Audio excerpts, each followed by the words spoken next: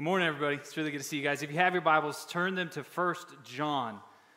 We're going to be in two passages in 1 John this morning, 1 John chapter 1 and 1 John chapter 4. So I dare you to keep your pinky and finger in both of those sections in 1 John. We are starting a new series this morning called One Another, and I'm just going to try to set it up in this way.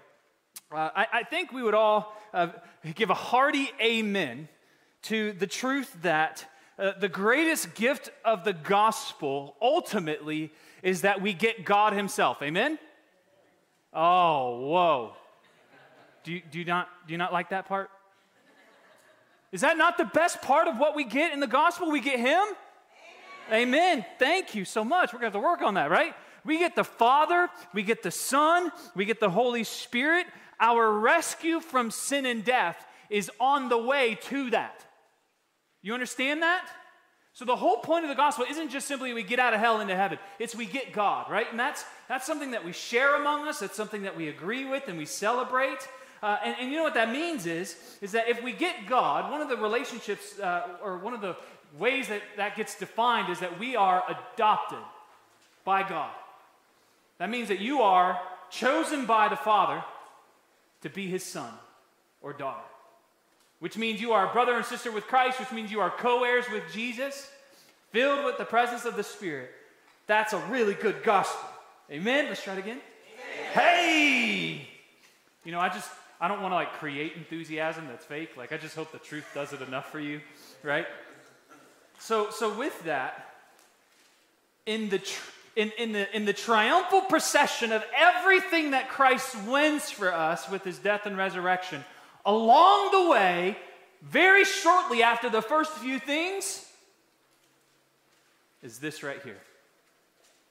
One of God's greatest gifts to us in the gospel is this here. What we get with one another. I didn't really hear an amen for that either. Okay. So here's what we're going to do real quick. I want you to turn to a neighbor who is not your spouse or related to you in any way, and I want you to say to them, you are one of God's greatest gifts to me. Go.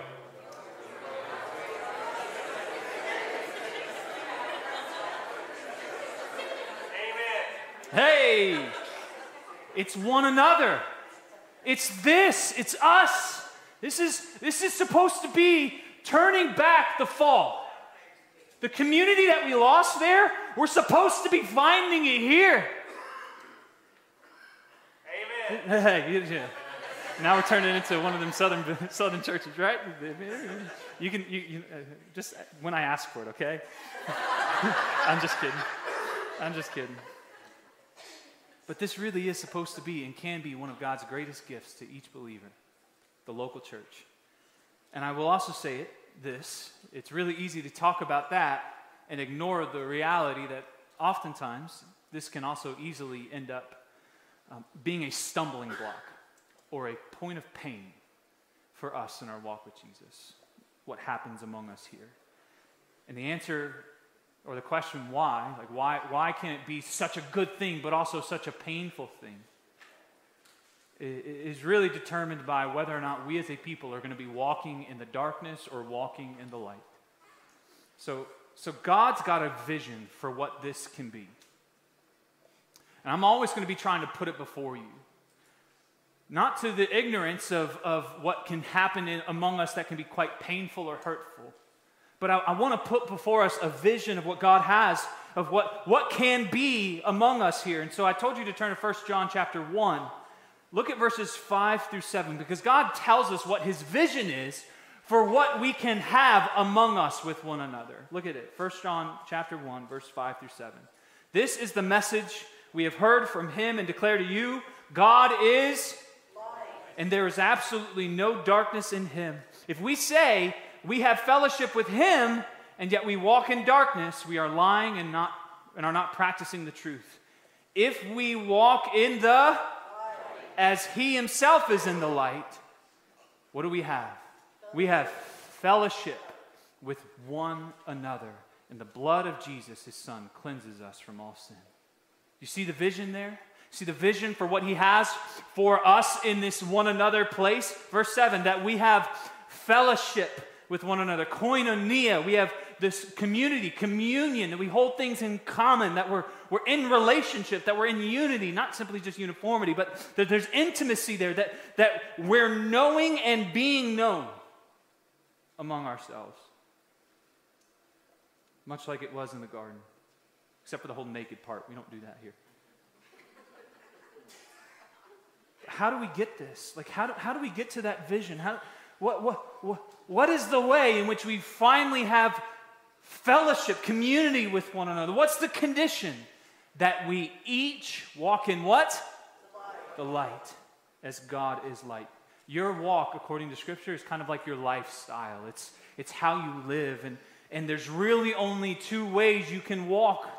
There's the way of light, or there's the way of darkness. And here's what can happen. Here's what Scripture says things will look like among us if we walk in darkness. This is what it can look like: anger and division and mocking one another. It can look like seeking self-glory from one another. It can look like passing judgment on one another. It can look like measuring and comparing ourselves to one another, using the other for our own good. It can look like lying and gossip and all sorts of slandering about one another. And it can look like backstabbing and grumbling against one another. And that's just a few of the many that are in Scripture. That when they are present with one another, those things can break the community, can break fellowship, can disrupt the vision that God has for what the local church can be. But if we walk in the light, not in the darkness, but in the light, there we'll find some community. And so the question then is, what is the way of light then? Because I want fellowship with you guys. I want true community. Not superficiality, true deep community where you guys know me and I know you, and we're not scared of that. What is the way we get there? The way of light. Well, what is the way of light? Well, that's what we're going to spend this whole summer talking about. I'm not saying that Scripture says the one another commands are the way of light, but I'm going to tell you that they are a way of light. We're going to spend the summer each week looking at one another commands in Scripture. The New Testament is rank with them. Actually, rank is a bad smell. It's flowered with them, right? It's all over the place. There's actually 59 different one another commands in the New Testament. Imperatives for one another, for what it's to look like among us as believers, the church, and how we're to interact with one another. Some of them, one of them is like, be at peace with one another. Okay, that sounds great. Another one, you can find live in harmony with one another. There's a command to greet one another with a holy kiss, which appears 4 times. It's the second most popular one. And I'm thankful that, I guess maybe we're in disobedience here. That's not how we greet one another here. But I'm not arguing for that either. Okay? Don't go kissing somebody, right? There's the hole. I'm in it. The next one is encourage one another daily. There's all sorts of them. And for the summer, we're going to walk through key ones that I believe are going to be really helpful for us as a church family. So that as we walk in this way of light, as we each individually walk in this, there's going to be, hopefully, during and at the end of the summer, even greater a sense of community among us as a flock. Amen? I asked for it. Now what you're going to notice is that the one another commands in context are for believers among one another, brothers and sisters in Christ. What you're going to find out is that they're just really good practices for every relationship. Right? They're just really good goals for every relationship, good gospel goals for every relationship and the one another's. So you might find out this might be more of a marriage series for you than anything. You might find it's a good parenting series or a good friendship series. You might find it's a good series on how to be a good neighbor. These are all good things that Christ says are good. The way of light. And a one another command that underlies all of them. Every single one. That this one another, there's one another command that is foundational to all of this, and it's the most repeated one. It's found at least 20 times in the New Testament, which again was more popular than the greet one another with a holy kiss one. And what do you think it is? What do you think the one another command is the most prevalent, the most popular, the most repeated one throughout the New Testament? Love. Love one another. Can we say love one another? Love one another. Guys, look at how primal this is. Look at how integral this is to our faith. Just let's start looking at it. Look at Galatians 5. It says, "For in Christ Jesus neither circumcision nor uncircumcision accomplishes anything. What matters is faith working through what? Love." Or what about in 1 Corinthians 12, when Paul is detailing some of the giftings that are present among the body of Christ that each one of you have been gifted in? There's some discourse, there's some conversation there's some problems even with some of how it's being handled. But then at the end of that chapter, after all these spiritual gifts, he says, "But still I will show you a better way." And then we get what? 1 Corinthians 13, which is the what? The love chapter. It's that chapter that gets read at every wedding, but it's actually not even about marriage. It's about this. It's about what's supposed to be prevalent among here. Let's just see how he starts it off. "If I speak a human or angelic tongues, but do not have love, I'm a noisy gong or a clanging cymbal," much like you heard on the drums this morning. "If I have the gift of prophecy and understand all mysteries and all knowledge, and if I have all faith so that I can move mountains, but do not have love, whoa, I am nothing. And if I give away all my possessions, and if I give over my body in order to boast, but do not have love, I gain nothing." Guys, love is the best way. It is the better way. And not only that, but you can even see in Romans 14, Paul is talking about how it's going to be love among us that motivates a willingness for me to lay down my liberties when a brother or sister stumbles over my liberties. It's going to be a love that motivates a willing to sacrifice things that I know aren't scripturally wrong or that I have the liberty to enjoy, but if it causes another brother or sister to stumble, I will gladly throw that away and say, I care more about you. That's the kind of love that's supposed to be among us here. Love is our primary ethic as the people of God. Amen? Amen. Now, before I dive into where we get the one another command from and start talking about it, I want to just also note that today's message is not presented to you because there's a lack of it. I want to argue this morning that we are doing well in this, and I want to encourage us to do even better. So this is not to be like, you guys got to measure up here. It's like, no, you're really, really good at loving people, and let's just talk about it more. And so let's start with where we get the command from. It's just real simple. I'm not going to have you turn to it. It's going to be up on the screen. It's from Jesus himself. He's getting ready to be crucified. He's talking with his disciples, and this is what he says to his disciples. He says this: "I give you a new command." I would have it up on the screen. I don't know what happened to it. Summer series. It's supposed to be real relaxed, so that's what you're getting. Hey, thank you, Dave. "I give you a new command." What does it say? Love one another. "Just as I have loved you, you are also to love one another. By this, everyone will know that you are my disciples if you love one another."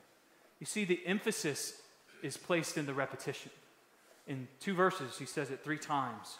Love one another. Agapao. It's the verb form of agape, which is the noun form. And here's what's strange about this passage, though. I give you a what command? A new command. What's new about loving one another? This is actually a really, really old command that we can actually find, I think, in Leviticus 19. It says this: love your neighbor as yourself. Right? Well, we're commanded to love people. So we've had it all along. So what's new about loving one another? Well, I think you guys might know the answer. What's new about it? It's the new standard. It comes with a new standard this time. Back then it was love your neighbor as you love yourself. That's how we were defining it. That's what we understood. Because we know we take basic care of ourselves, right? Like, I like to make sure my stomach's not hungry. I'm fed. I like to make sure I get a lot of rest. And so I need to make sure I'm loving other people the same way, right? Makes sense. But this new command that Jesus gives comes with a new standard. And he says what? Love one another. What is the standard? Love one another as I have loved you. As I have loved you. As Jesus has loved us is how we're to love one another. And so the next question I think we need to ask is, in what way has he loved us? In what way does his love, is his love so unique and so different? Well, that's why we're in 1 John chapter 4. Joseph quoted it earlier. We'll be in part of it too. 1 John chapter 4. Flip there now. I dared you to keep your pinky there. This passage, chapter 4, verse 7, and through 5:4, probably one of the most detailed expositions of what love among us ought to look like. Love for one another in the body of Christ. The reason why I think it's such a prevalent topic, well, first, the verb agapao, which is unconditional love, and the noun agape, it appears 32 times in this text alone. And so we could go in, we could just keep eating and eating from this text all day long. It's going to be a good meal if we do that. Multiple truths drawn out. So the problem is, I don't think any of us have all day long. So study this on your own. Work through this text. I'm going to challenge you this week, do that. But the main question we're trying to ask is, how are we to love one another? And so I'm only going to read verses 7 through 12 of chapter 4. But again, I want to challenge you, read all the way to the end of chapter 5, verse 4 on your own time. Here's what it says. Beloved, or dear friends, beloved, let us love one another, because love is from God. And everyone who loves has been born of God and knows God. The one who does not love does not know God, because God is love. God's love was revealed among us in this way. God sent his one and only Son into the world so that we might live through him. Love consists in this, not that we loved God, but that he loved us and sent his Son to be the atoning sacrifice for our sins. Beloved, if God loved us in this way, we also must love one another. No one has ever seen God. If we love one another, God remains in us, and his love is made complete in us. This is the word of the Lord. Thanks be to God. Now, I can't say everything the Bible has to say about love. Can't say everything this text has to say about love. But I want to emphasize two ways that this describes love in the way we're to be loving one another. And here's the first one that I see from the text. That God, he gives sacrificially for our good. Can we read that together? 1, 2, 3. He gives sacrificially for our good. So look at verse 9. God's love was revealed among us in this way. God sent his one and only Son into the world so that we might live through him. So we see that verse and we are asking the question, okay, so if we're to love one another as God has loved us, how has God loved us according to verse 9? Well, his love was revealed, it was shown or manifested to us in how God the Father sent his only one-of-a-kind, perfect and precious Son into the world that was in sinful rebellion, trapped in death, distanced from God. He sent his Son so that we can live through the Son, as verse 9 ends. Do you see the end goal there? The end goal of what God was doing was our life through his Son's death. So the Father, infinite and holy, gives the Son to sacrifice him under the penalty of the law that we all deserved, so that we could experience the good of life in him. Can you see how different this kind of love is from the kind of love we see on the TVs and hear in the media? Can you see how distinct it is? Usually, we're taught and told to love those people and things that can be useful for our own good. But God's love didn't sacrifice us for His good. His love sacrificed His Son for our good. So let me try to illustrate this in with two movies that one I did not watch. My kids were watching because we sometimes use the TV as a babysitter. Don't knock it, parents. You know you do it. And don't think that that's a new thing. I was just thinking this morning, my mom, when I come home from school when I was 7 years old, turn on the TV right until dinner. It's like babysitting time, right? Anyways, so my kids were watching one movie, and one night I watched one movie. So my kids watched the movie Tangled. How many of y'all know that movie? Yeah, it's a great movie. One of my favorite kids' movies of all times. I love what it talks about and the image it has. But it's a story about Rapunzel, and it's a spin on it, right?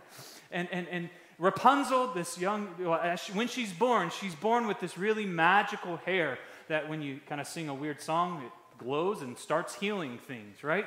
And it can restore life even. So what happens in the story, right? Mother Gothel, you remember that weird lady? She kidnaps Rapunzel as a baby from the king and queen.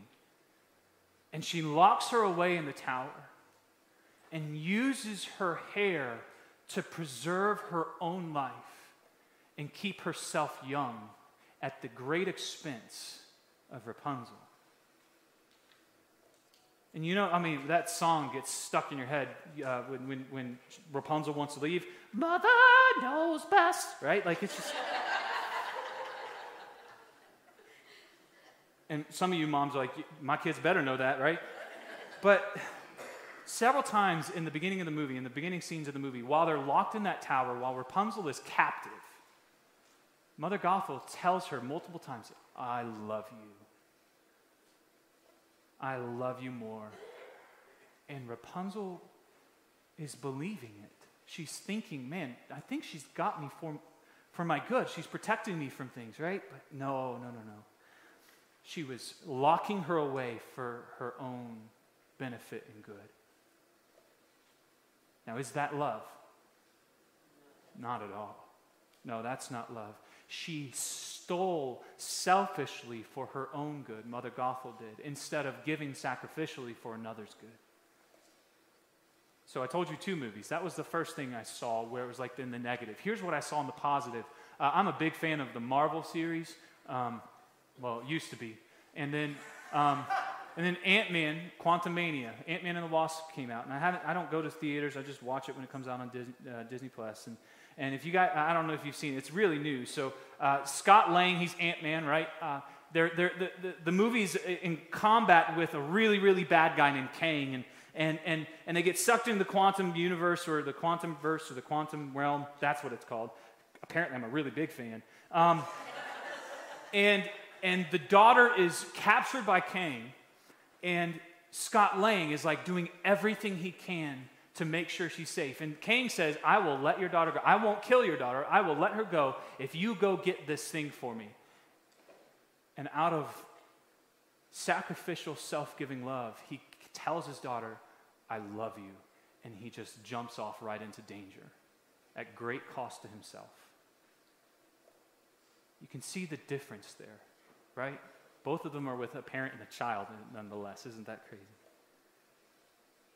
So how are we to love one another according to God's standards of His love for us? Well, if He gives sacrificially for the good of another, here's the challenge for you this morning. You give sacrificially for another's good. This kind of love doesn't keep people around and plunder them for our own good. Like love in marriage, man, if you do the opposite of this, you will ruin everything. But if you head into the marriage saying, I want to give everything I can at great cost to me for your good, whew, going to be a blessed marriage. You can see the difference there. Major difference. And our church community, our marriages, our friendships, but yes, our community, we will find fellowship with one another if we start loving one another that way. So that's the first thing I see in this text. Here's the second way that I see God has loved us that impacts how we're to be loving one another. Look at, actually, I'll just go ahead and give it to you. Here's the second way. He made the first move. Can you say that? 1, 2, 3? He made the first move. Now look at verse 10. Love consists in this, not that we loved God, but that he loved us and sent his Son to be the atoning sacrifice for our sins. Now, that sounds almost identical, doesn't it? But it expands it, adds a little more on it, talks about the nature of the sacrifice, but he puts something on the beginning of it. He says, not that we loved God, but that he loved us. He didn't wait for us to start loving him. He didn't wait for us to start checking the boxes off on his list of expectations for us. He loved us first. He initiated it. He started it. That's what we see in verse 19, if you want to take a look down there. We didn't read that far, but verse 19. He says, we love because he first loved us. You think about Romans 5:8, but God shows his love for us in that while we were still sinners, while we were still in open rebellion, hating God,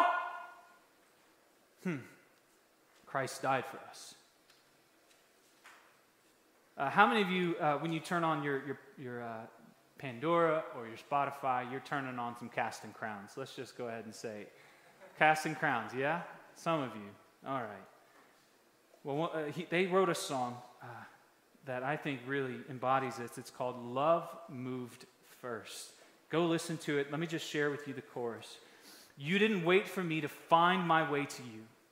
I couldn't cross that distance even if I wanted to.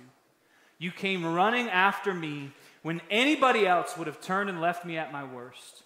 Love moved first. It goes on to say the cross is the proof that love made the first move. Now, I'm going to land all of this into the context of this body here, but here's the challenge again. Here's the second big challenge for us and how we're going to love one another. If we're going to love the way God has loved us, we've already seen number one. Here's the second big challenge. You make the first move. Now, this isn't like dating advice. I'm not talking about how you should, like, if you like somebody, go talk to them. I'm not talking about that. I'm talking about make the first move to die to yourself and sacrifice for the good of another. Be willing to go first. We're to be a different kind of community that doesn't hold a list of expectations up and say, hey, when you meet this list of expectations, then we'll love you. We're supposed to initiate. We're the ones who are supposed to make the first move when it comes to loving people. I'm going to talk more about that in a minute, but notice the conclusion that John comes to in verse 11, the conclusion for how God's love was revealed among us. Look at verse 11. Beloved, if God loved us in this way, we also must love one another. Implying in the same way. Make the first move to give selflessly, sacrificially for another's good.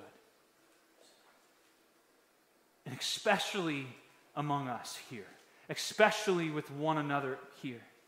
It's absolutely imperative. Guys, this chapter keeps going. He's talking about how, he goes on to say that loving one another is like part of the natural being a Christian. It's integral to it's part of our nature. And he also goes on to ask the question, how can you know if you love God's children? How can you know if you love one another? Well, let's look at that. Verse 3 in chapter 5. Chapter 5, verse 3. For this is what love for God is, to keep his commandments. And his commands are not a burden. Oh, verse 2, sorry. This is how we know that we love God's children. When we love God and obey his commands. The best thing that you can do for one another is to love God and obey his commands. It's not that hard to think about, right? You know, one of the things God says is don't murder. It'd be really good if you didn't, like if you obeyed that command. For the good of another, don't murder. Don't steal. Oh, if you obey that command, don't steal, this is gonna be easy, isn't it? Don't envy, don't lust. Or what about some of the more positive commands? Like build up one another, and all these things, right? Like, my goodness. If we love God and obey His commands, this will radically change. Now, all of this is really easy to talk about in light of the gospel, and it's really hard to walk it out. I mean, we know the answers, right? Like some of you, like this is not new to you. Like some of you, you've been asking what Hadaway's been asking all the time, like what is love? It's answered here. The cross of Jesus shows us that. And this should be, and this can be, this has the greatest potential to be the greatest community of love the world will ever know. But it's also hard to be. It's very difficult.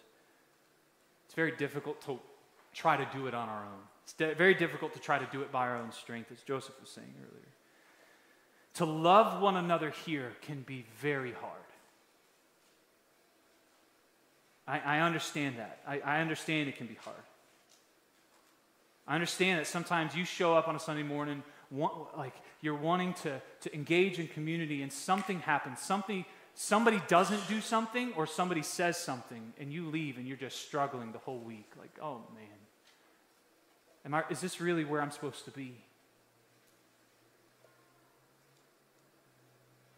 Sometimes love is hard to feel, which also can make it hard to give sometimes.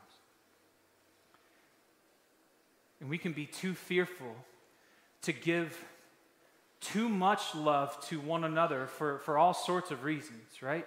Like for example, one of our biggest fears about going to be the initiator, to making the first move to give sacrificially for the good of another.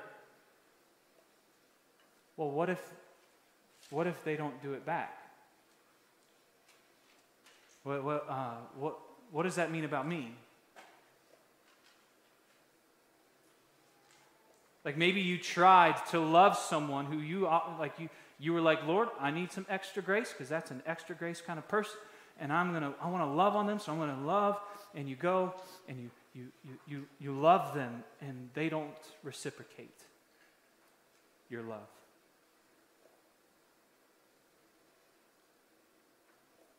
I think the reason why that's so terrifying for us is because what does it mean about me if they don't love me back? I don't think I'm the only one who's struggled with these questions. Am I not really that lovable?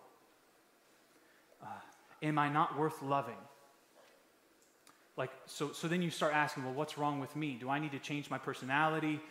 Do I need to start doing something different or better when I come here? Guys, I just want to let you know that Jesus is not loved by billions of people. There are millions who hate him.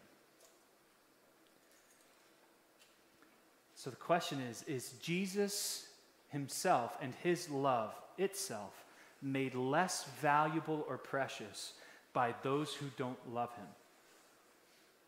No, not at all.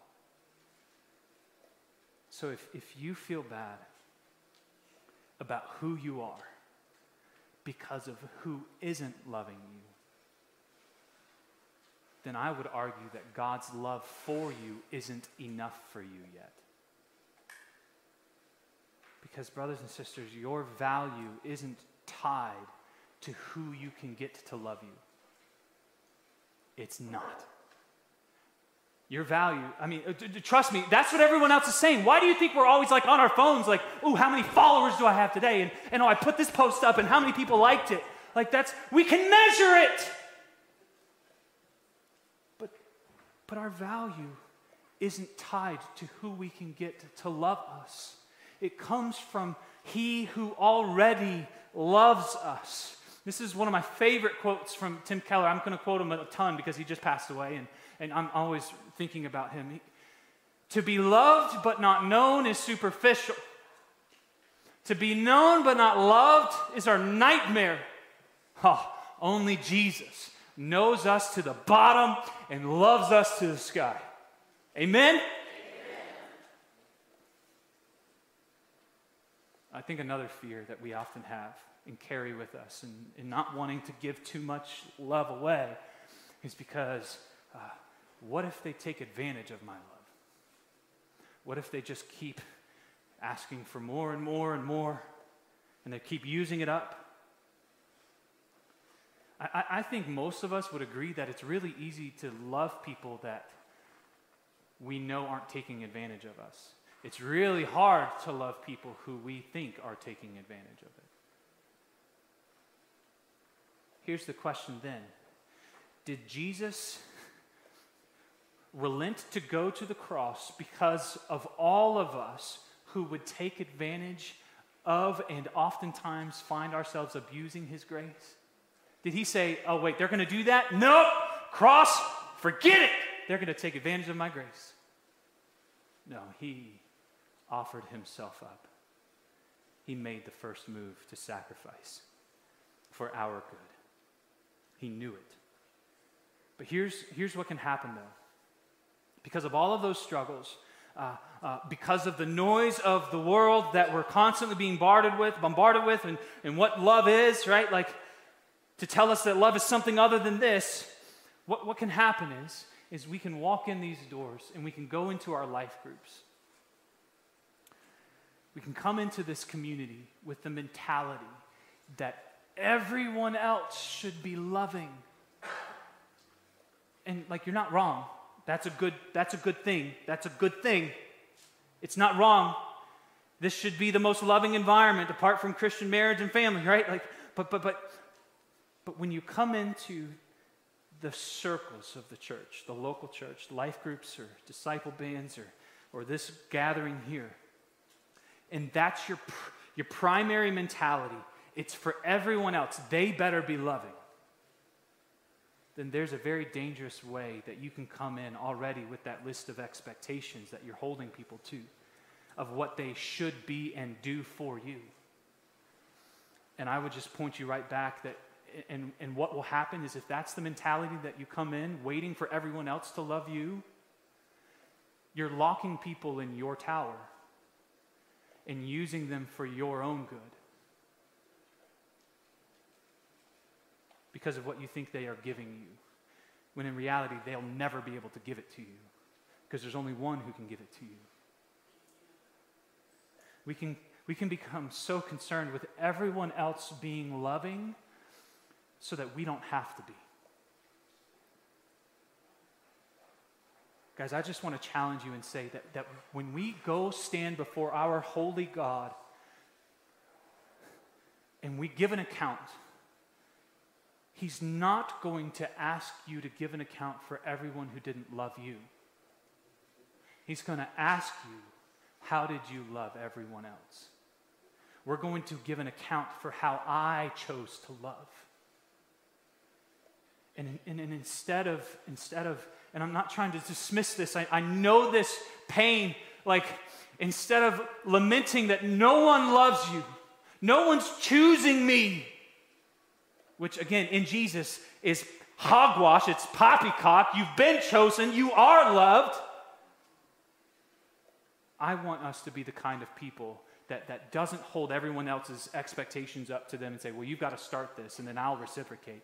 I want every single one of us to own, I should be loving. And that's not you saying, yeah, Scott Brudd, you should be loving. Please, I want you to say that about you. Fill your name blank in there, right? Like, I want to be, regardless of who doesn't love me, I want to be able to go before my dad and say, I love like you loved. I'm making the first move to give sacrificially for the good of another because that's how you love me. And man, your love is better than life itself. So can you focus this into your own heart before you hold it as this qualifier for everyone else around you? in this body. Don't let people not loving you be an excuse for you to not love in return. You start. Don't come into this body thinking of everything you can get for yourself out of this. Come into this community saying, "What? I want to be the first one. If we're racing, I'm going to be the first one there to give everything I have for this, for your good." Be willing to give your love, even to the hardest people. Because, and I'll just say this lastly, can you run out of love? Think about it. Joseph has challenged me with this. Can you run out of that? You can run out of time, right? You can run out of money. You keep dishing that out to help people. Oh, the bank's zero, right? You can run out of energy. It can be exhausted. Can love run out? No. Your love can never run out, because if it's sourced from the wells of heaven, they never run dry. And trust me, I don't think God's when you kind of croak and go, and you're before God and you're at the pearly gates and He's just trying to do His thing, right? And I really don't think He's going to pull up an account and say, "Why did you give so much love away?" Really hard people who didn't love you back. What? He's not going to heckle you for that. He's going to say, "Thank you. That's what I've been wanting for my church for millennia. To love this way." So, church family, I want to challenge us to love one another even more. As God has loved us, be willing to make the first move to give sacrificially for one another's good. And there's this promise, this guarantee, that if we love in this way, everyone out there is going to know that we really are Jesus' disciples. If we love one another like this.